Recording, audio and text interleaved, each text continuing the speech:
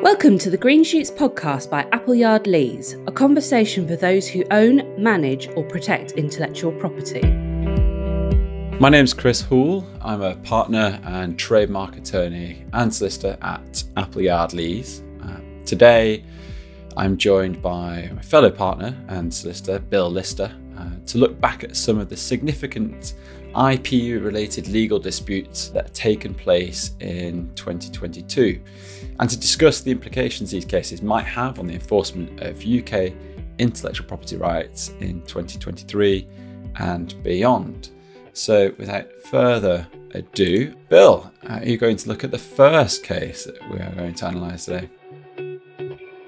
The first case I'm going to look at is in trademarks, and it concerns the trademarks of those well-known discounter retail supermarkets, Lidl and Tesco. This was a counter-trademark infringement dispute between these two supermarkets, which actually is still ongoing. Question is, does Tesco's use of its logo for its club card prices infringe Lidl's wordless logo?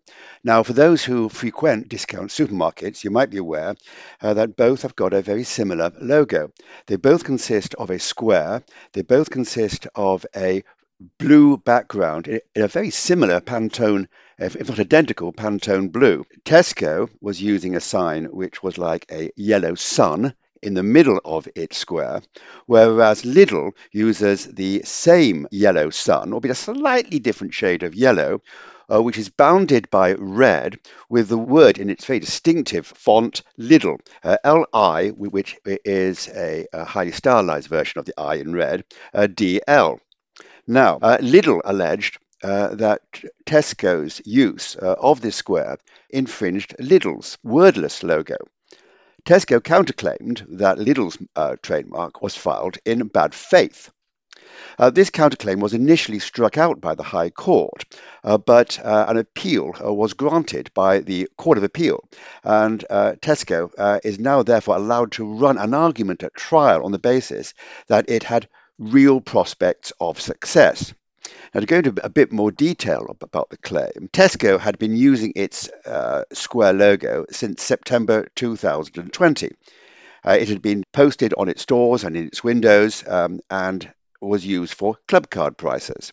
It also had a second trademark, which is exactly the same square, but without the words. Lidl had alleged that this use infringed their registered trademarks, which it had been using since 1991 and latterly without any words in it since 2000 and in colour. It also alleged what's called passing off and further copyright infringement of the artwork in the design. Tesco denied these claims and it issued its counterclaim for a declaration of invalidity of the registration of the wordless mark, and in the alternative, revocation on the ground of 5 years non-use. With regard to invalidity on the grounds of bad faith, in its counterclaim, Tesco sought to argue that the wordless mark had been registered as a purely defensive trademark, that is, to bar anybody else out of using a similar square, and that Lidl had no intention ever of using the wordless square in the course of trade, but instead wished to secure a wider legal monopoly of trademark protection.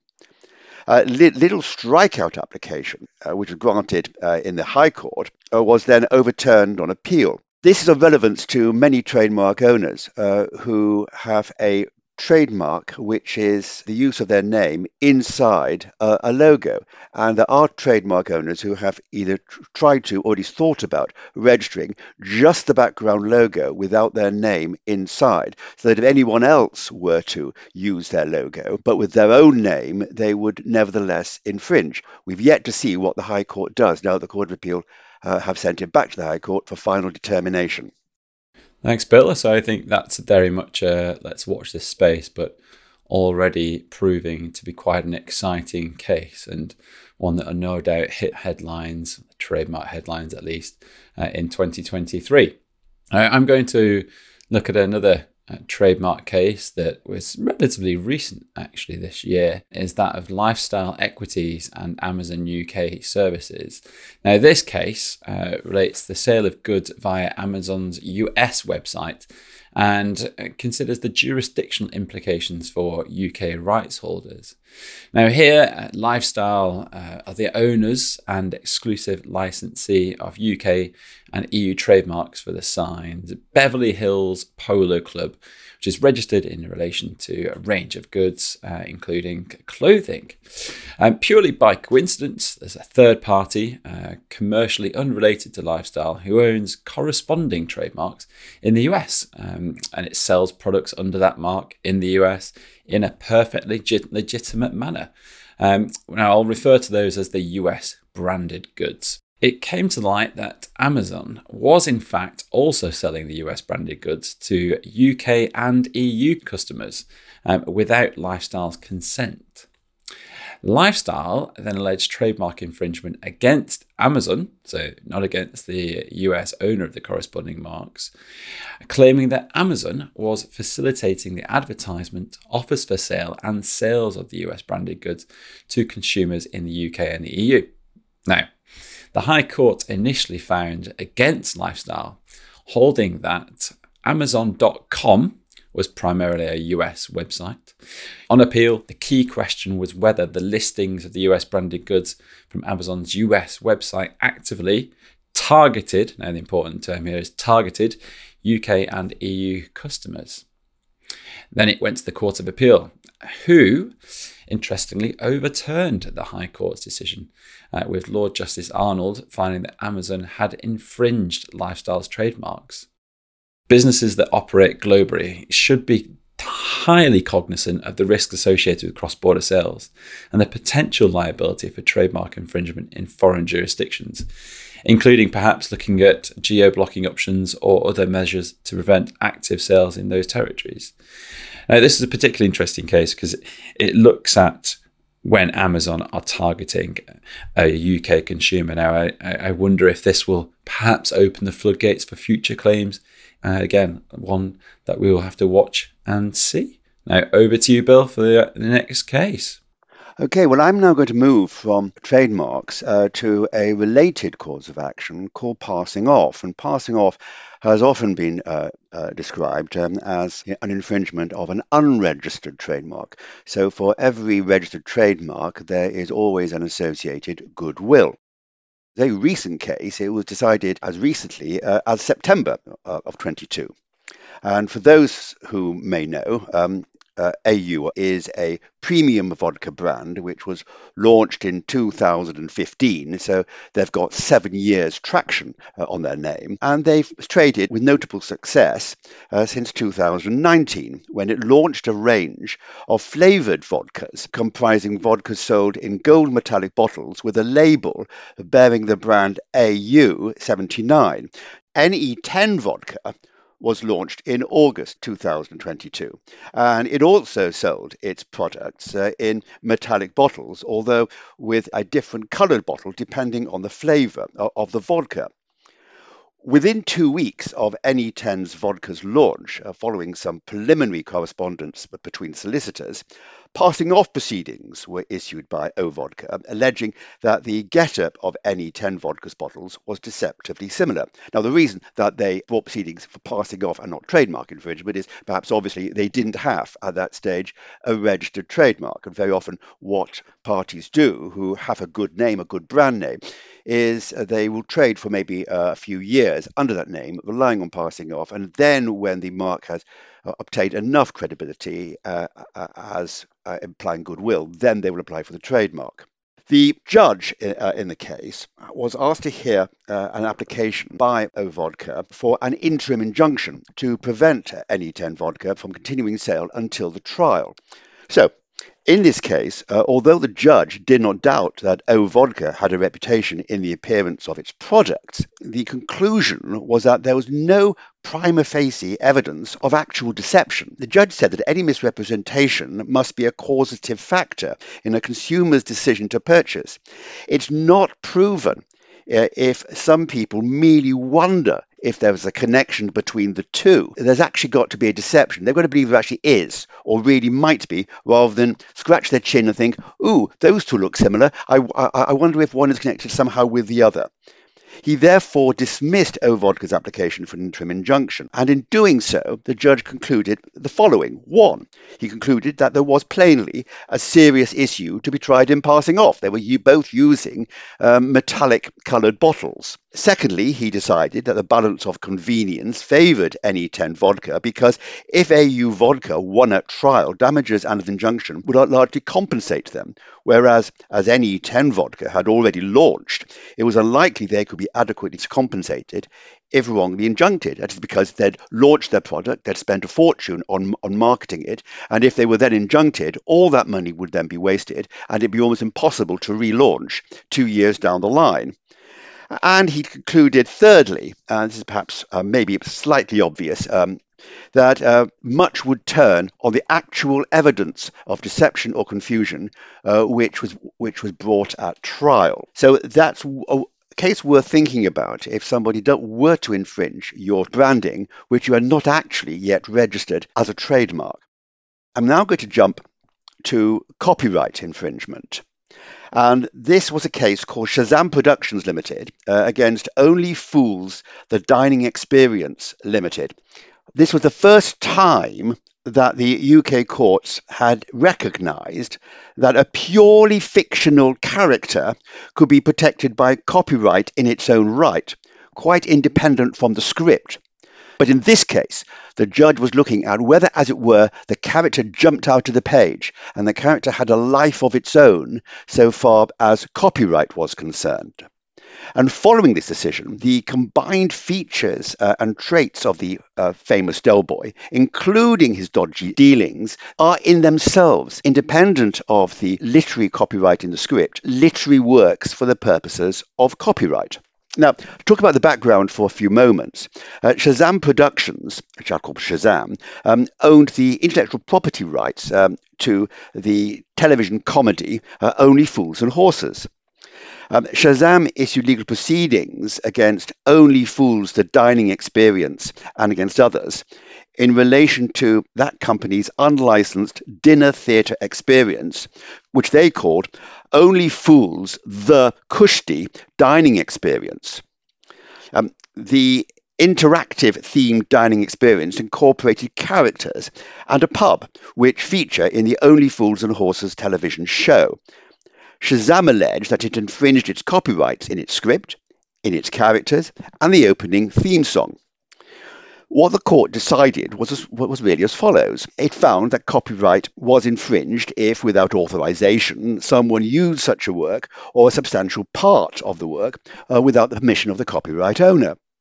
In this case, the Intellectual Property Enterprise Court found that Shazam owned copyright in the scripts for the television sitcom as a dramatic work, as well as in the character of Del Boy, who was taken as an example, as a literary work. Further, by using the names, mannerisms, catchphrases, and fullback stories of some of the main characters of Only Fools and Horses, the defendants' copying and use of these elements far exceeded the threshold required for a finding of infringement.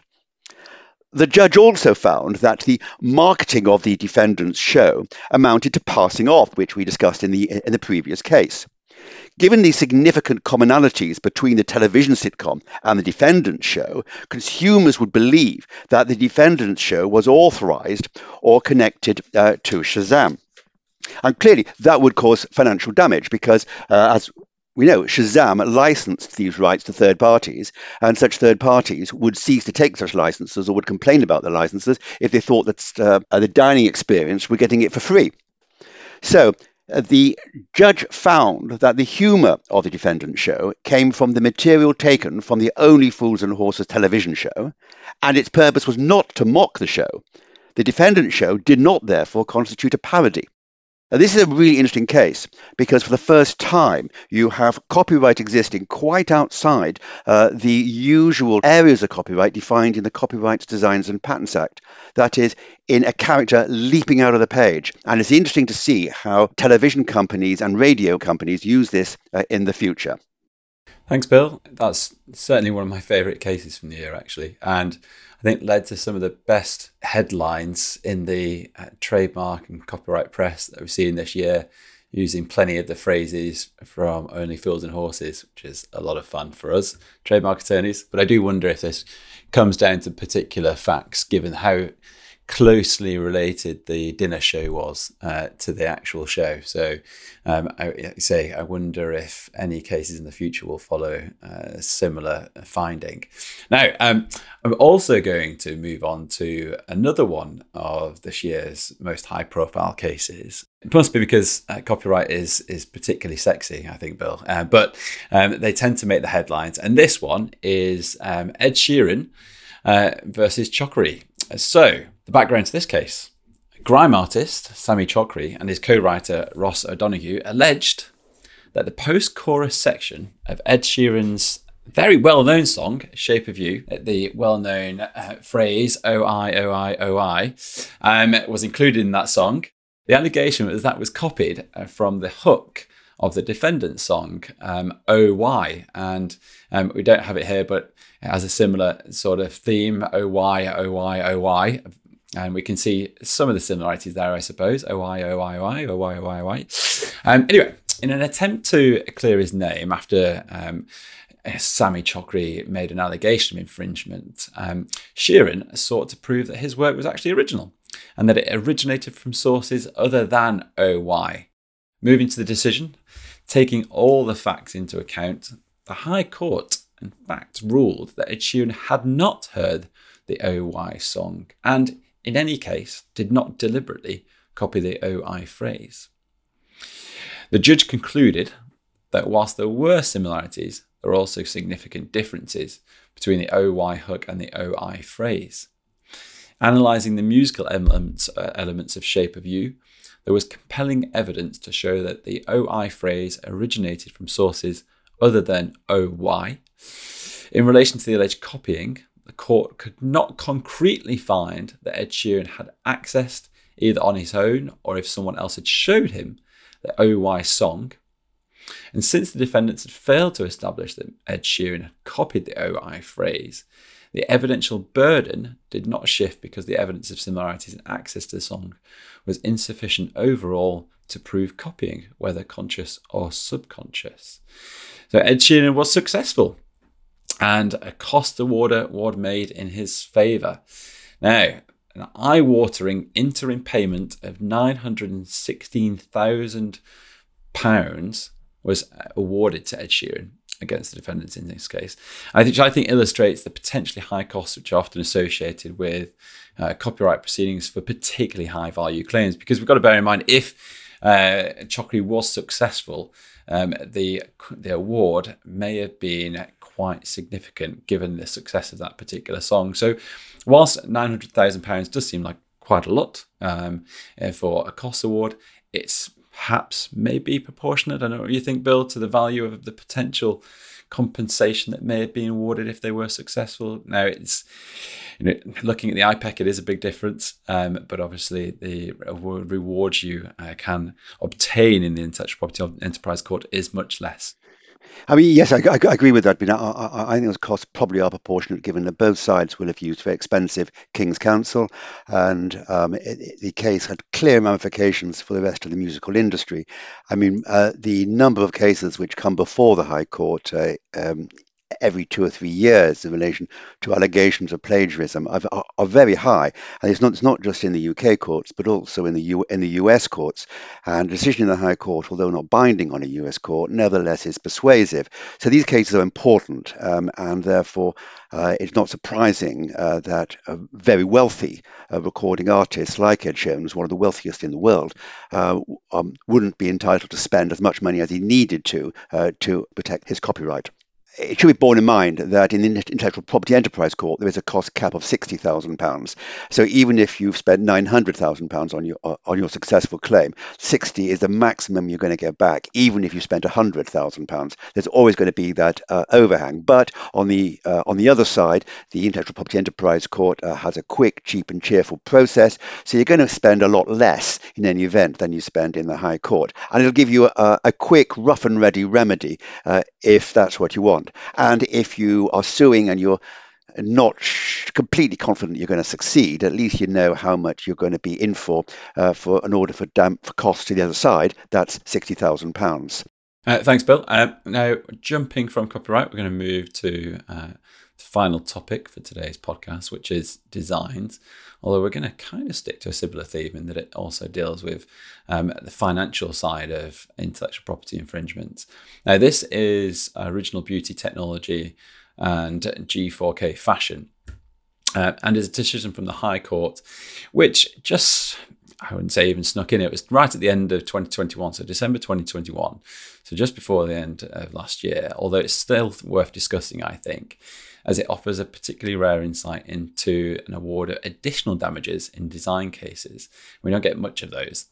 So the background in this case is, the better known claimant as House of CB is a British fashion retailer. The defendant, Opoly, was founded in 2015 and is a global fashion brand selling affordable women's clothing and shoes on an international basis. In 2016, Opoly launched a range of bandage-type style garments, which closely mirrored those of the earlier designs owned by House of CB. Back in April 2021, the court found that 7 of those 20 designs did infringe. Unfortunately, following the infringement hearing, the parties failed to reach a settlement on damages, which then led to an inquiry hearing in October 2021. In reaching his decision on quantification of the damages, the judge applied the sort of well-known test set out in Ultrafame and Eurocell, which set out a few general principles. One, that there is a general rule, or the general rule, should we say, is that the measure of damages is to be as far as possible that a sum of money will put the claimant in the same position as he would have been in if he had not sustained the wrong. The claimant can recover loss which was foreseeable, caused by the wrong, and not excluded from recovery by public or social policy. And where a claimant has exploited his patent, or the design as the case may be here, by manufacture and sale, he can claim lost profit on sales by the defendant that he would have made otherwise, lost profit on his own sales to the extent that he was forced by the infringement to reduce his own price, and a reasonable royalty on sales by the defendant, which would have not been made. So the parties largely agreed on the approach to calculating lost profit damages, and the judge concluded that for every 100 sales the defendant made, 20% of those sales were lost by the claimant. This resulted in a total award of £74,827 in lost profits. Now, he also awarded a reasonable royalty, and in awarding that reasonable royalty, the judge had to consider a hypothetical agreement that would have been reached based on what we call a notional license to use House of CB's unregistered design rights. Now, this is not particularly straightforward, as neither party had ever entered into a comparable agreement to license their designs. And often that can be quite useful because the judge can look back at those agreements and use those as a precedent for forming his decision on damages awardable. But we didn't have that here. So in reaching his decision, the judge assessed factors, numerous factors, but a couple of those included pricing practices generally and normal models of business. And looking at that, he concluded that a further £75,276 should be awarded to Original Beauty, equating to about 10% of the defendant's sales, or about £4,000 per design. Now, in design infringement matters, the court can also award additional damages. This has the aim of acting as a deterrent to prevent the defendant and perhaps other third parties from infringing the rights holder's designs. But it's quite unusual, and certainly quite unusual to see significant sums. Now here, the defendant had previously been told by the claimant to stop using the claimant's images as an example to send to their own factories, and the resultant was the copying of the designs. But the defendant failed to do so on numerous occasions, leading to the manufacture and sale of infringing designs over a period of 4 years, which the court found amounted to a clear flagrant infringement. Based on those facts, the judge awarded supplementary damages in the sum of £300,000, Now, in calculating the additional award, the judge noted a dearth of previous case law, but he did rely on several examples, with uplifts ranging significantly, but not uncommonly they were more than double the damages award. Now, as far as I'm aware, this is one of the largest amounts ever awarded in additional damages. And when you look at the table of additional damages that the judge relied on, quite often the actual award for damages, or the direct award for damages, is quite low, a few £100 or a few £1,000. So an uplift of 200%, maybe even more, is not particularly astounding. But here, he applied the same sort of notion and applied at double that of the actual award, and that derived at a fairly lumpy sum of £300,000. Now, I think there's a word of caution here, because whilst the case provides rights holder with some very helpful guidance on additional damages, each case will still rest on its own facts. And I don't know if you think, Bill, but I don't know if necessarily this will always be followed in additional damages cases. So I do think some caution should probably be taken when looking at this case as precedent for a calculation of additional damages. I think you're right. I think following the original Beauty case, I suspect it's going to be quite a long time before the court is prepared to grant another significant award of additional damages. Now, I'd just like to thank you, Bill, for neatly summarising the cases and your time today. I look forward to speaking to you next time. Thanks for listening to the Green Shoots podcast by Appleyard Lees. If you have a question or issue you would like our IP specialist to discuss on the podcast, then tweet us at Appleyard Lees or email us at ip@appleyardlees.com.